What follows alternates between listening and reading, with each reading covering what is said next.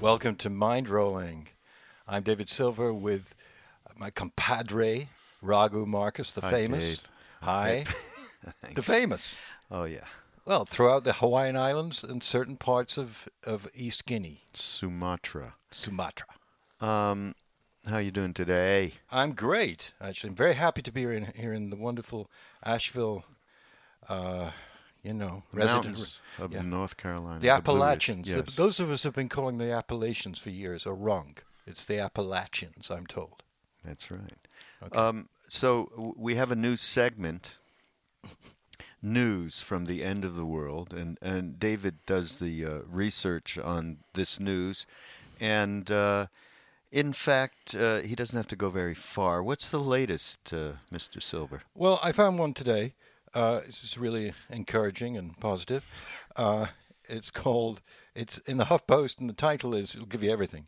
Tea Party candidate says it's okay to stone gaze to death. Okay? Okay, now everyone who's listening is going to go, no, it's not real. Okay, we made this up. No, it's legit, totally right? real. I'm going to read a little bit. Okay, of it. go. Not much of it. Scott Esk, a Republican Tea Party candidate in Oklahoma, got into a debate on Facebook last summer in which he advocated killing homosexuals. He said, "I think we'd be totally in the right to do it." Okay?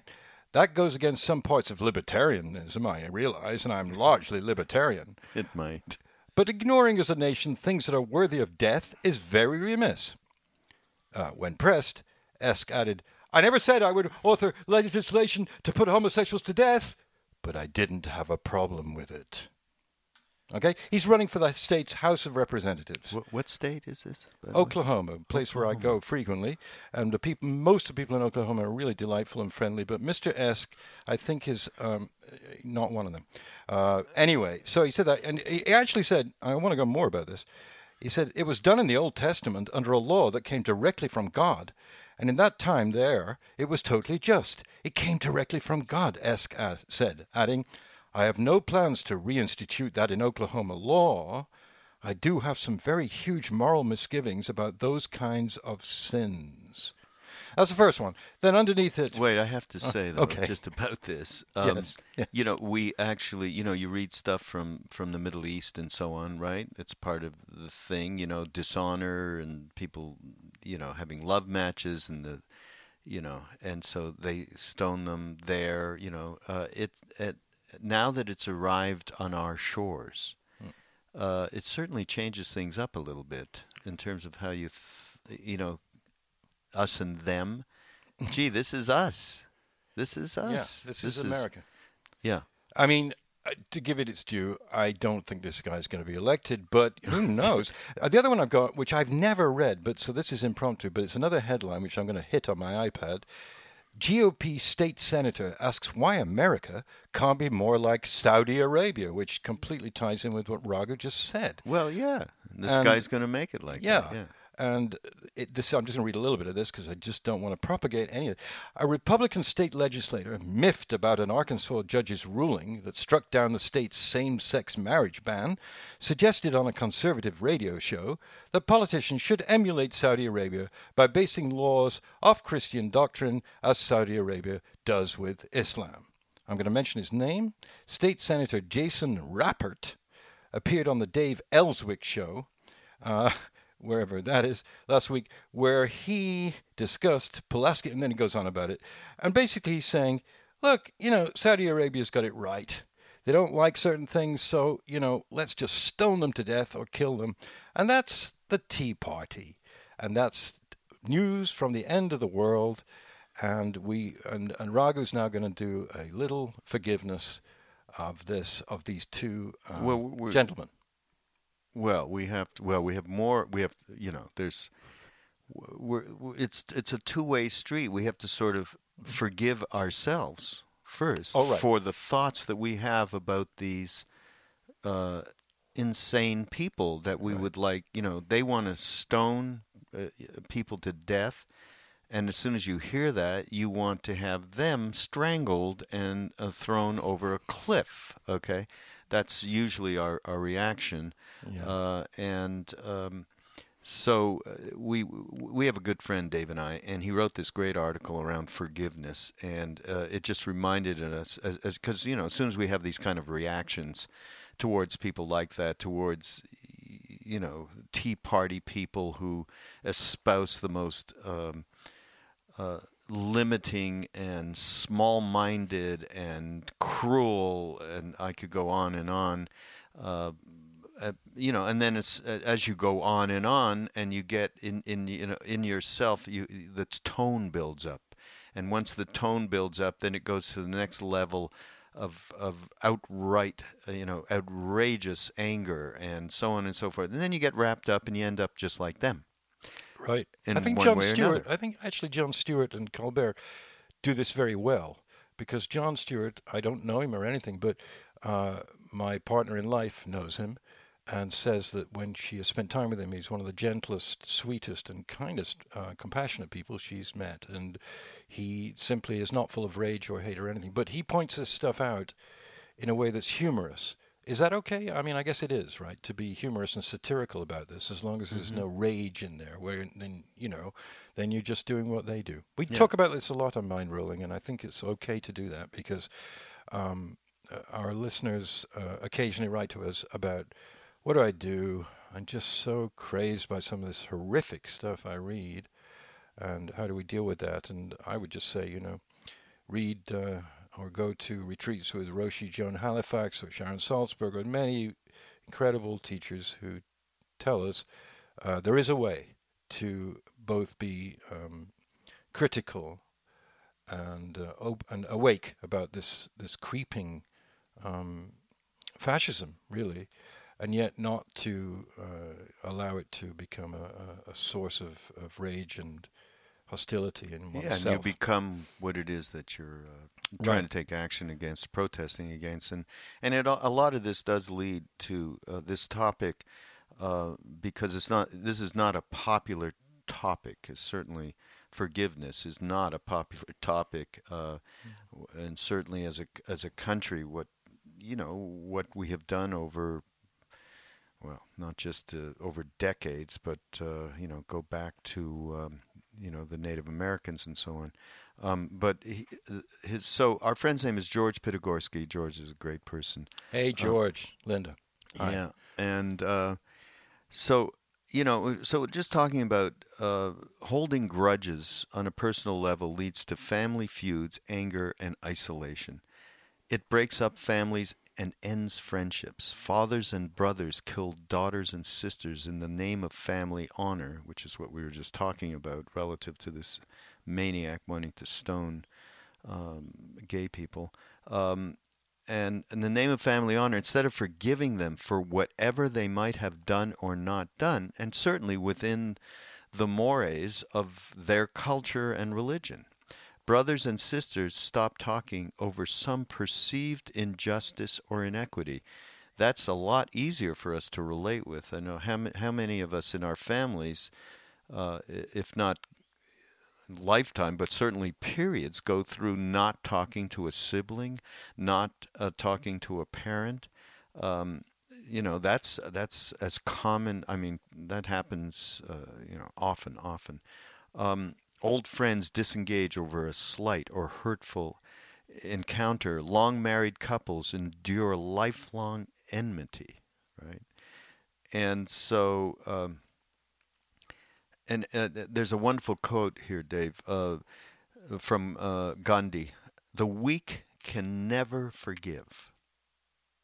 Forgiveness is an attribute of the strong. I mean, that is so absolutely right on.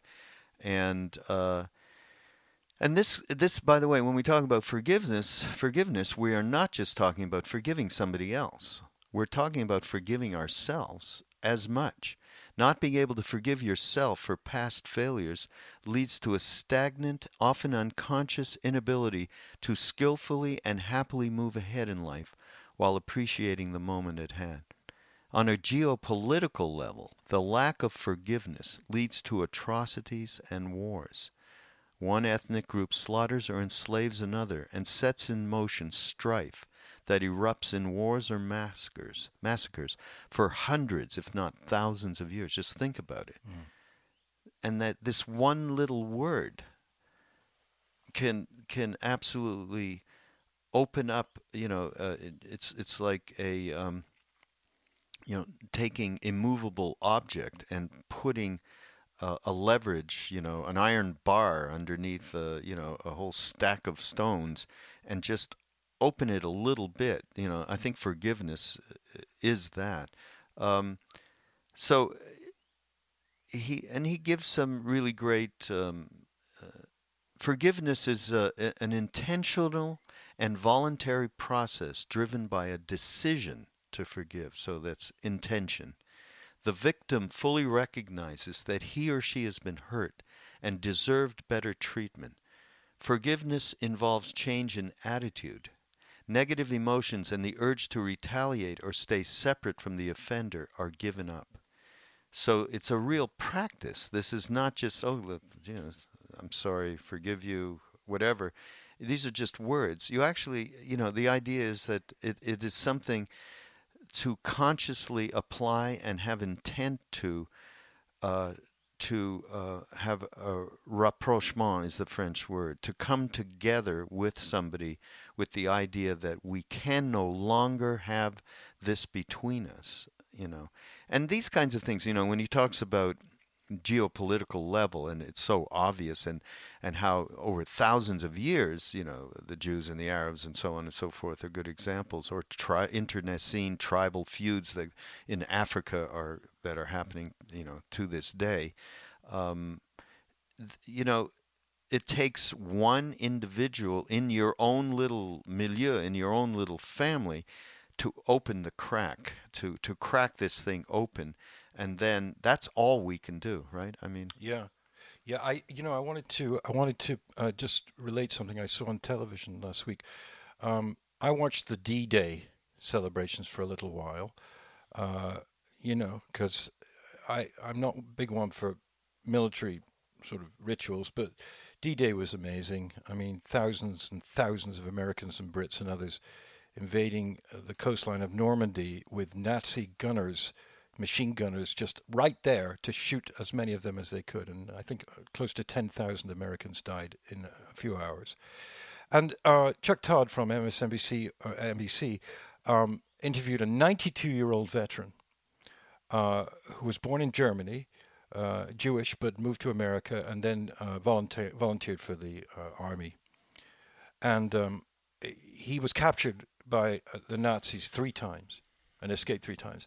But the third time, I think it was, he was actually captured by the SS Gestapo, who were probably the worst, cruelest people, at least in our lifetimes or previous lifetimes. Anyway, they took him in a room and they hurt him. They broke all his fingers immediately, and then they left him. And he was just completely didn't know what to think or what to do. He was pain and suffering of a very intense kind. And then a few hours later, an SS officer, commandant actually, came into the room, sat down next to him. Now, this fellow spoke fluent German, so the SS guy was able to communicate with him without an interpreter, and said, "I am deeply ashamed and mortified by what we're doing. And what they did to you, I cannot believe they did it. I couldn't stop it. They'll kill me. But I'm going to help you escape." And he did. Yeah. And this wonderful 92-year-old guy, who was completely articulate, by the way, escaped with the help of the commandant, who got him a pass of some kind and some kind of disguise to get him out of there. And I just thought this was a remarkable story in every way. And it was kind of funny because Chuck Todd said to him, "Well, war is war. How terrible." And then this guy just stuck his hand up in the air and he said, "Yeah, and I just want everybody to know this. The wars in Iraq and Afghanistan were evil, wrong, and immoral. I just want you to know that." Yeah, it was astonishing. It was live. Wow. I'm watching it at 9 o'clock in the morning and thinking, oh my goodness, what a remarkable human being. Military guys, sometimes have seen so much suffering that they turn out to be later extremely gentle men and women who've just seen everything and they know how bad it is. And this guy let's not say he forgave the Nazis, but he saw some person there who went against his Right. and just let him go. And I think that's just amazing. By the way, anybody who's ever met George Pitigorski, the writer of this piece, he's a gentle giant. I hope he doesn't mind my saying that. He towers above me at any rate, and a gentler and more perceptive soul. You'd find it very hard to find one. So, And here, go George. There's one last little bit from this that I think it's also a story which I've heard before, actually directly. Let me tell the story. First recognize. So he says, first recognize that forgiveness helps the forgiver more than anyone. Right? Forgiveness helps the forgiver more than anyone. Forgiveness alleviates the pain of anger and releases the bonds of a past event. I mean, that is such, right to the heart of this. Yeah. And here's the story which I've heard. It's a story from Tibet, recounts a meeting between two monks who were imprisoned and tortured by their jailers. When one asks the other if he has forgiven them, the other responds that he will never forgive them. And the first monk says to him, well, they still have you in prison, don't they? Wow. I mean, and I actually met a Tibetan Lama who was imprisoned for over 20 years, I believe, and he was not. Many people who have this happen to them, they're not that willing to talk about it. But in prison, he had he had enlightenment experience. I mean, he was an amazing Lama, and I wouldn't know, not being there, the extent of it. I mean, I usually compare all of these beings to Neem Karoli Baba Maharaji, my guru, because I knew immediately, because there was just absolutely no ego in there. There was no back and forth. It was an experience of just one-wayness. But there are many levels of enlightenment, all the way to the final level. And this being obviously had some major accomplishment. His name is Garchen Rinpoche, an amazing Tibetan Lama who spent all that time. And he said himself, I never ever blamed the Chinese. I never blamed them. And I use that as a transforming experience for myself. And so he actually, to imagine going through that and actually embodying the teachings in that kind of a environment is just staggering. So, these people are incredible examples for us. So that's part of our new segment, News from the End of the World, with our little anecdote about forgiveness, because every day we're reacting to news from the end of the world, right? So pretty amazing. Now, Dave. Yeah. Something. Here's a segment that we haven't done in a long time, and that is we got some new music. We're going to tune in, and drop out for a moment here, so let's just play, and then we're not going to play the whole thing because it's too long. Y'all may get bored, or maybe not. We'll figure it out. Let's play a little of this, okay? Go ahead, and then we'll tell you who it is.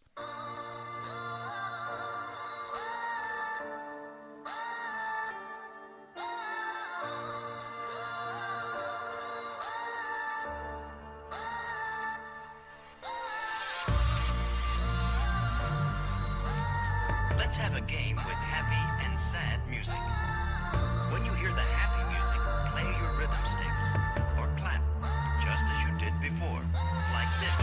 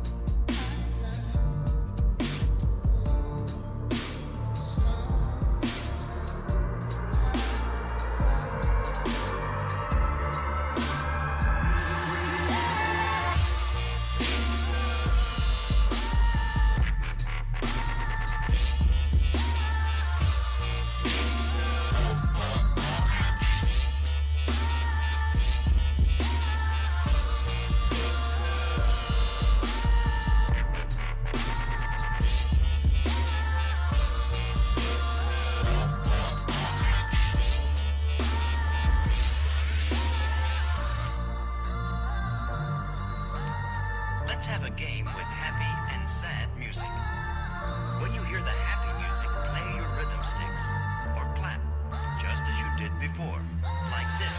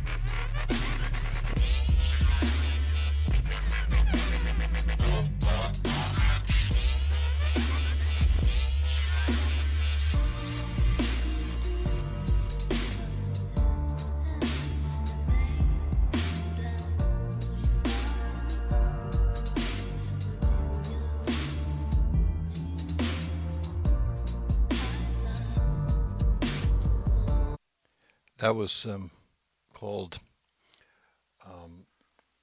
Sierra Leone, I think, and it's by Mount Eden Dubstep, and we thank Julie Shiva Hale, our great friend from the West Coast, who brought this to our attention. And Through her son, Beckett.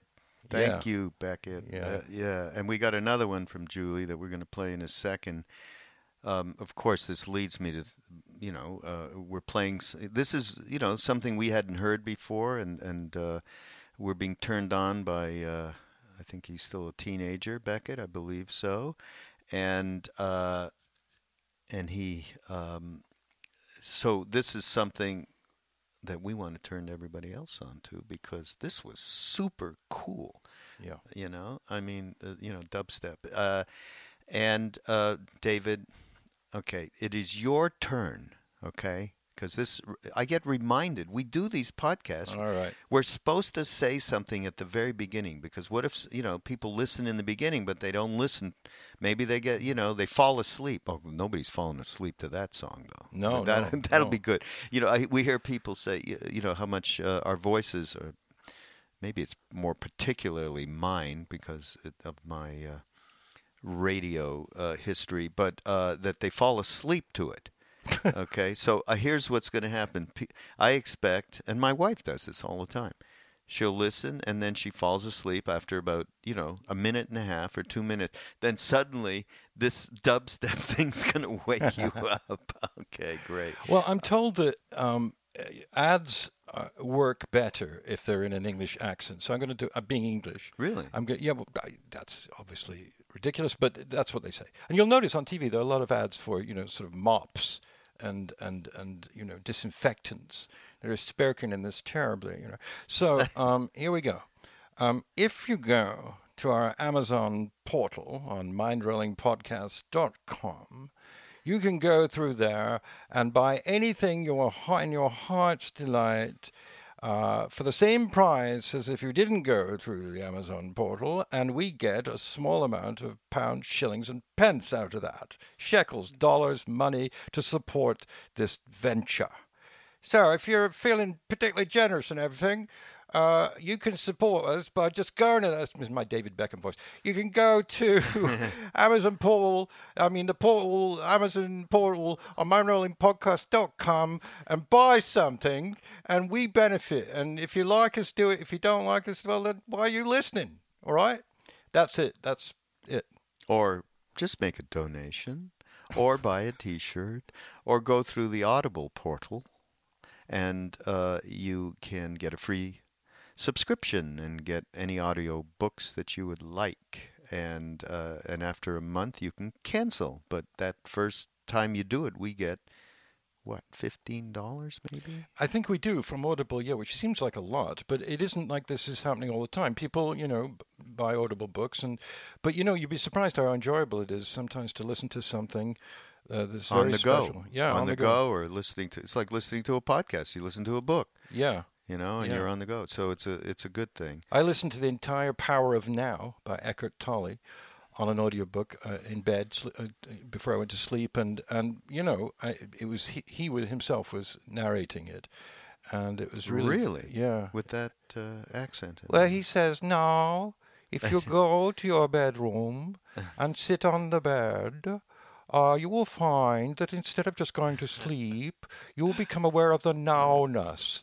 And I found this out from Ram. Oh no, I'm not going to say I found it out from Ram Dass. I discovered it myself. Anyway, enough of that. Yeah. All right, play me another song. Play us a song. All right, Play this Mr. is another Tambourine tune, Man. and we'll talk about it afterwards. All right.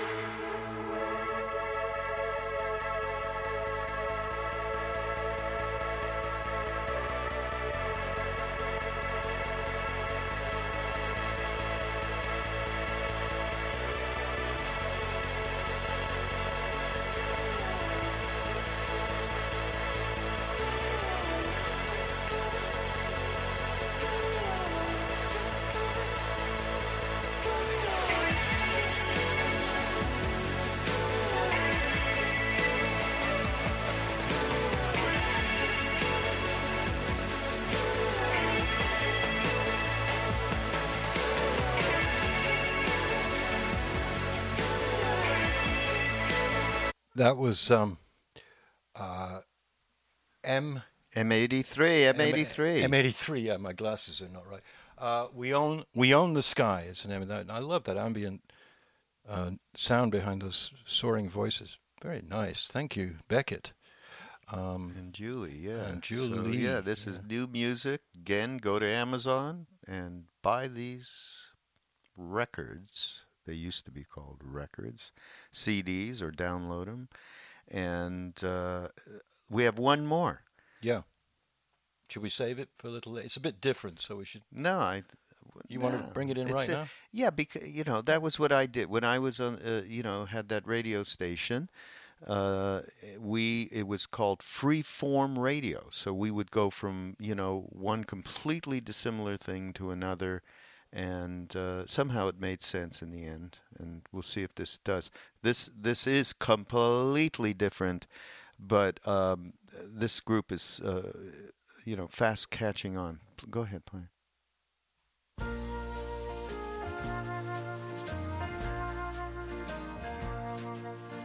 Rows after rows of passenger planes,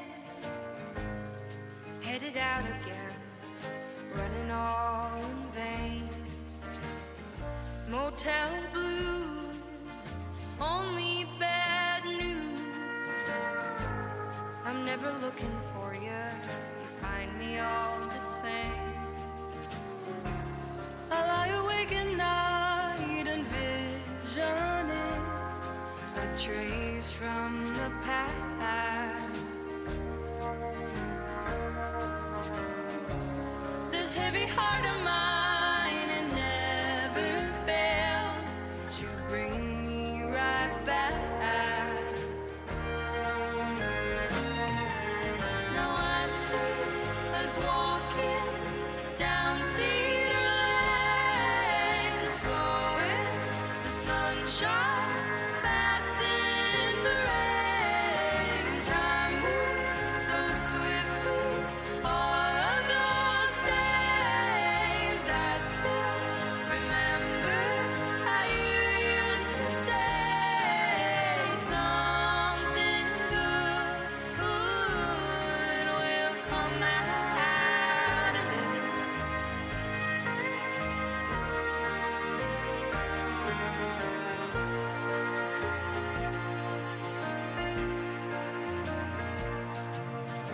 Coast after coast, cities and states. My world's an empty map, and nothing remains.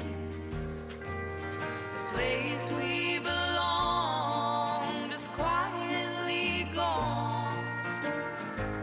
While we were making plans, it drifted away. I lie awake at night and visioning a trace from the past. This heavy heart of mine, it never fails to bring me right back. Now I see us walking down Cedar Lane, slow in the sunshine, fast in the rain. Time moves so swiftly, all of those days I still remember how you used to say something good will come out of this.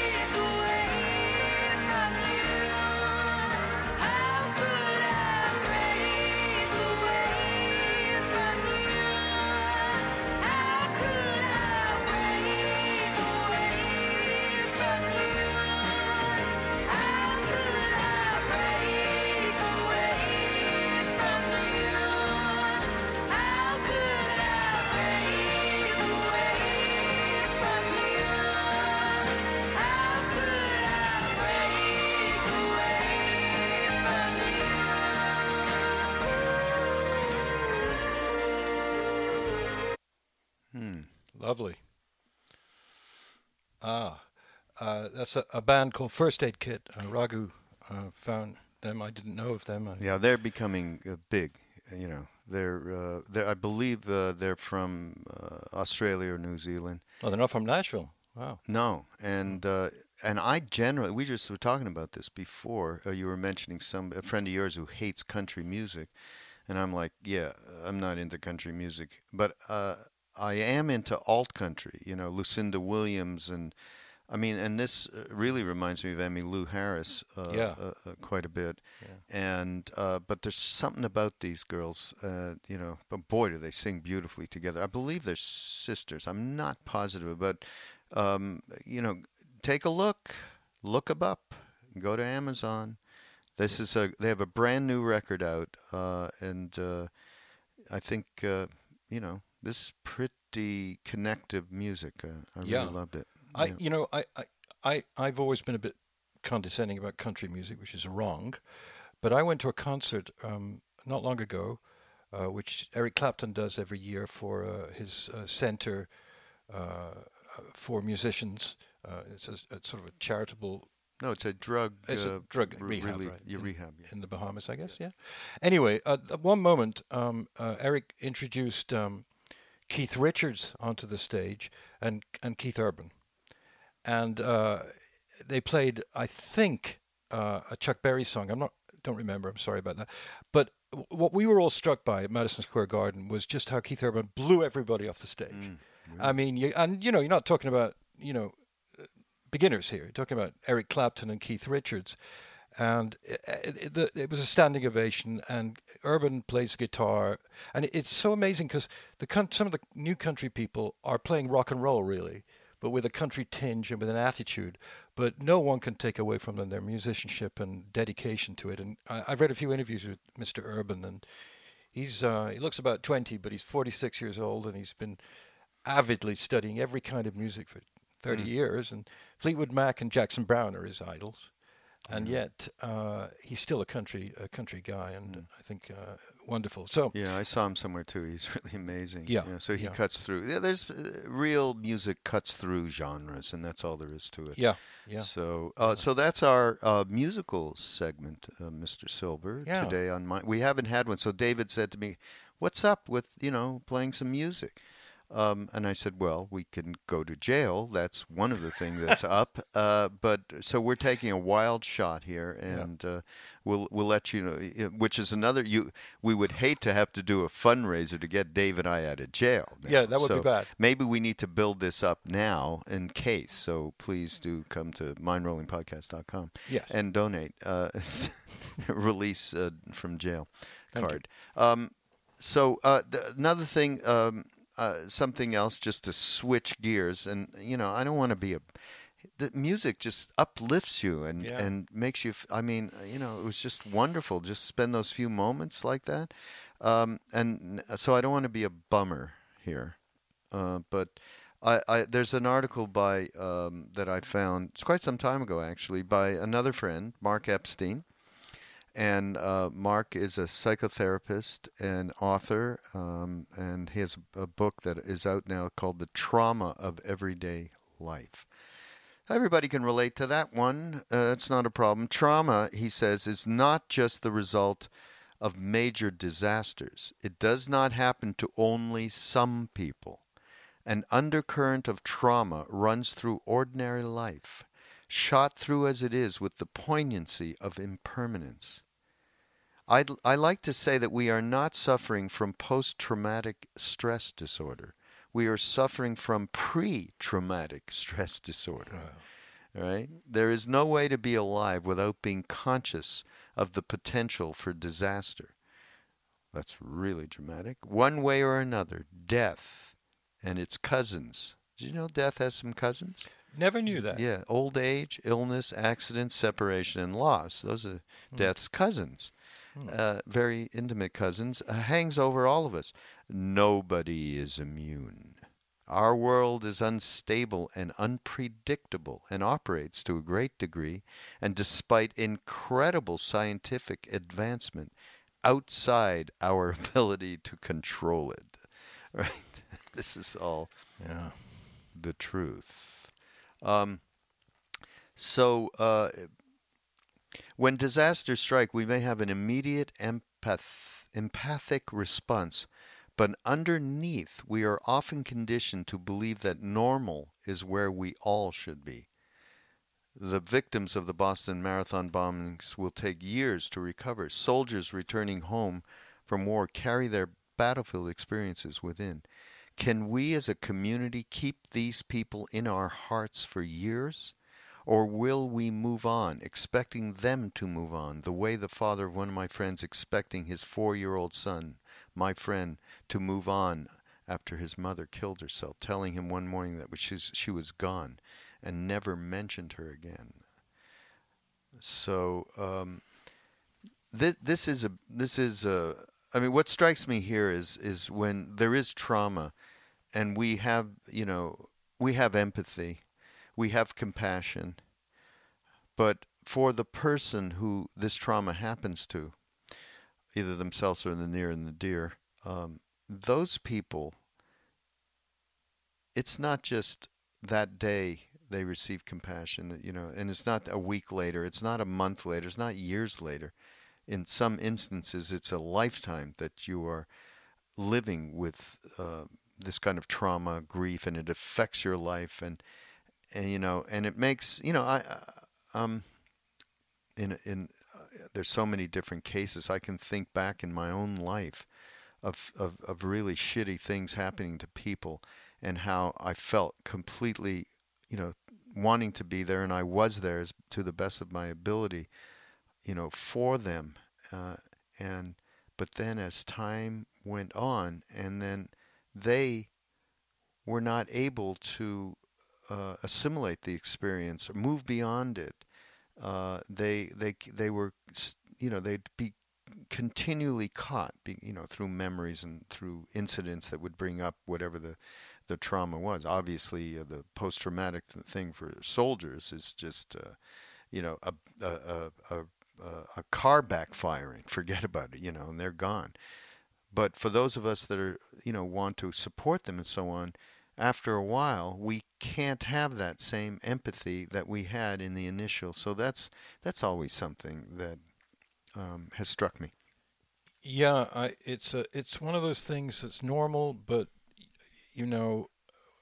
it can be modified by sensitivity, I suppose, but as some terrific teachers have said, you can't feel guilty about it, about the thing fading, but nevertheless, we can get better at it. I mean, that's what I think, at any rate. And we can be more conscious of these traumas in other people. I mean, it's so interesting the way, when you get older, like I am, how you can look back and realize that unconscious behavior adds to this. I was thinking recently, painfully so, about what a brat I was. And I'm not talking about at the age of 13. I'm talking at the age of 25. And I was visiting my mother in England, and I was a bit of a fop at that time, like all other English people of my generation. And I had this white silk suit that I treasured, and I bought it at Barney's in New York.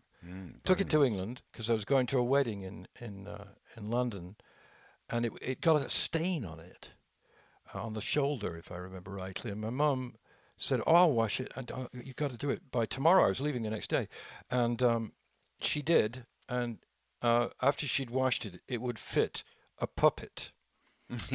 And I just yelled at her. I just yelled at her. I remember it now, and I think about this a lot. And what a brat. And then years later, I just said in the ethers, I said, "Mom, Sarah, please forgive me for this," because she was so down, crestfallen.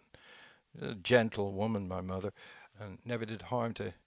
She might have killed a cockroach or two occasionally, but that was it. And I look back on that and see that youth is often cruel and can create trauma for others out of pure ego. I mean, I cared about that silk suit more than I cared about my mother's feelings. Whoa. And it's that kind of thing. Trudy Goodman and Jack Kornfield talk about this a lot. Massively wise American Buddhists about these small sufferings. And that's what as Mark Epstein says, a lot of these traumas are small, but they can cause enormous problems. It gets back to the Buddhist thing of right speech. I think I was guilty for many years of just speaking it out, just saying it, and being real nasty, and not nasty, but just thoughtless, really.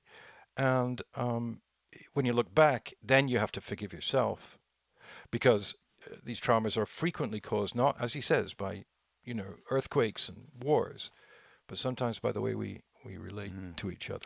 Yeah, and I think what's important and why I really wanted to chat with you about this was how we try and get out of all this kind of stuff. I mean, if it's directly happening to you, and just little things like happen to you, so we want this to disappear. And again, so right understanding, we keep it, the Buddhists have all of this really examined quite well. And so if we have a bit of right understanding around trauma, we don't have to try and get rid of it. We can, there's a way that you can work with it. Here's what he says: the reflexive rush to normal is counterproductive, right? In the attempt to fit in, to be normal, the traumatized person, and this is most of us, feels estranged. While we are accustomed to thinking of trauma as the inevitable result of a major cataclysm, daily life is filled with endless little traumas. Exactly what you just said, David. The willingness to face traumas, be they large, small, primitive, or fresh, is the key to healing from them. That, I think, is the most important thing in this particular thing, which struck me the most. They may never disappear in the way we think they should, but maybe they don't need to. Trauma is an eradicable aspect of life. We are human as a result of it, not in spite of it. And so to those that are empathizing and comforting people who are going through really difficult phases, and to the people who are actually, have had this happen to them, the idea here that this is, we need to work with ourselves. We need to have some understanding. This is part of life, and we don't need to criticize ourselves, judge others for not being there the way we expected them to be there, not understanding us, and so on and so forth, And that goes back all the way to our first little talk or review of the article from George around forgiveness. Forgiveness and compassion towards ourselves for our human predicament. That is in a large degree a giant step forward to be able to really handle our life traumas and difficulties. So I think this is Mark struck an important note here, and as I said, his book is out, and for those of you who are interested, again, it is the trauma of everyday life. And was that too weird coming after this? This beautiful music that we just kind of, both of us were here just sailing off, oh my God. And then, we had programmed, this thing with Mark around daily trauma. So, life is a juxtaposition. You're right. Of all of this stuff, isn't it? It's never one long flowing line of pleasure or pain. And it's just mixed, isn't it? I mean, you can go a long time sometimes thinking, oh, things are great, but you got to be real careful about that, because it sounds like a lecture. I'm going to stop. I have to be careful about it. Yeah. Okay. Well, but here's a lecture. We'll end with a lecture. Okay? All right. Not from you or I, because we're We just don't have the enlightened authority to be giving any lectures. Do we now, folks out there? But this is this is the big up level, all right, shall we say? And it's from Kyabje Lama Zopa Rinpoche. We love the Rinpoches. Our consciousness is abiding at the moment, as if we are living in a rented house. Okay, this is our mindfulness antidote to all of the trauma and so on and so forth that we talk about. Soon we will have to leave this house to go to another house. We will get kicked out and the house will change. At the moment we have this shape, we are called a human being, and our consciousness abides in this body or form. Then after some time, the continuity of this consciousness migrates to another body according to how we have lived our life every day, and according to those actions of body, speech, and mind done with good or bad motivation. So watch out, girls and boys. Yeah. This cannot be taken like, we better be good or Santa won't give you anything. This is not what he's talking about.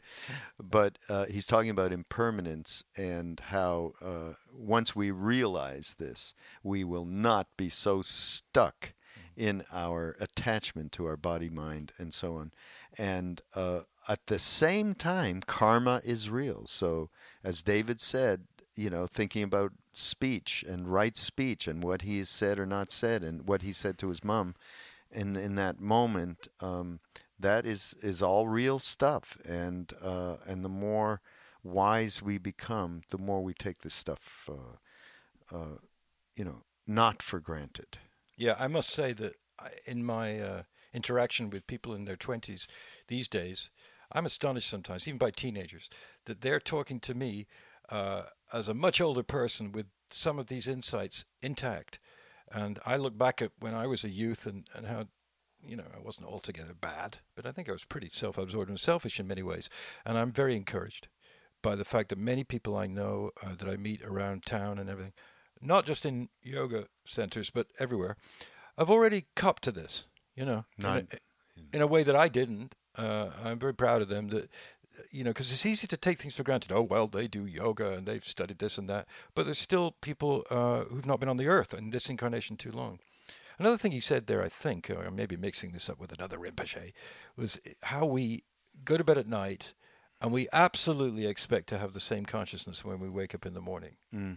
Number one, we may not wake up. Number two, what is that about? Continuity of consciousness. Well, what he extrapolates from that is that we can use that as a metaphor. That we wake up in the morning with a consciousness that we can identify with. Oh, look, here I am. And what he's saying, another great wise men and women have said, is that continuity of consciousness is similar to the dropping of the body and moving into the next incarnation, if there is one. That the consciousness continues. What do you mean if there is one? Well, if you're Nimkareli Baba or Dalai Lama, maybe not, but for most of us, there may be a couple of million more or whatever. But what it means to me is that this continuity of consciousness is the ground of being. It is the sort of saving grace. Because you talk about karma, and it seems very sort of cruel in a way sometimes. Okay, I made a mistake, I'm going to pay for it. But the continuity, hopefully, is a learning curve. Mm-hmm, exactly. It obviously is. And the fact that analogy is made between... Because after all, you wake up in the morning, you never think, really, oh, I woke up, how amazing. Look, there's my iPad right there, and there's my wife, and it's blue sky, and it's just the same, and it'll just go on. It's taken a lot for granted. It usually happens, but eventually it doesn't. But what I think the Rinpoche is saying is that the saving grace of the design of the human universe is that the consciousness goes on despite that shape of the body, Raghu shape or David shape or Julie shape or Beckett shape. That goes, but something else takes it, and the exact mathematical almost right shape comes based upon how much you learned in the school of the previous lives. And, you know, Yeah. that's it. And your actions, you know. And your There's actions. No doubt about it. Yeah. All right, well, that is our lecture Are we for done? today. Our lectures. Yes. Whoa, God. We're sorry. Well, it was you stopped the pontification. Yeah, well, I mean, you know, you can just go and look at Louis C.K. now, or Yeah, Jon right. Stewart, Do or something. Stephen Or- Colbert. Go do that. Or go get that music and help us out too. We need your support. Okay, so please go get that music we played earlier on Amazon or anything you want. We thank you for the support we are getting, and we also, by the way, people are sending us notes, say talk about this, that, and the other, and we are going to have a podcast where we're going to take those topics and discuss them. We have a couple that we want to gather more. So you guys have stuff out there that you figure would be a good thing for Dave and I to rap on about. Please send it to us, through whatever medium. Just go to Mindrolling, make comments there at mindrollingpodcast.com. And we also may do something a little later on because we've been experimenting because of the MindPod network that we're setting up. We keep talking about where we're going to do a live thing and just take live questions and have Dave and I and whoever else, maybe even a guest. That'll be on Google Hangout, which Yeah. is worth getting into if you're not into it already. Yeah, It's really join Google Plus, and there's some great communities there. We have one on the Ram Dass side of things. There's a great one. Ram Dass Google Plus community. So that's something else to look forward to. We look forward to seeing you all, and we won't see you. One day we may. Dave, been great. Yeah, you too. Thanks. Bye. Bye-bye.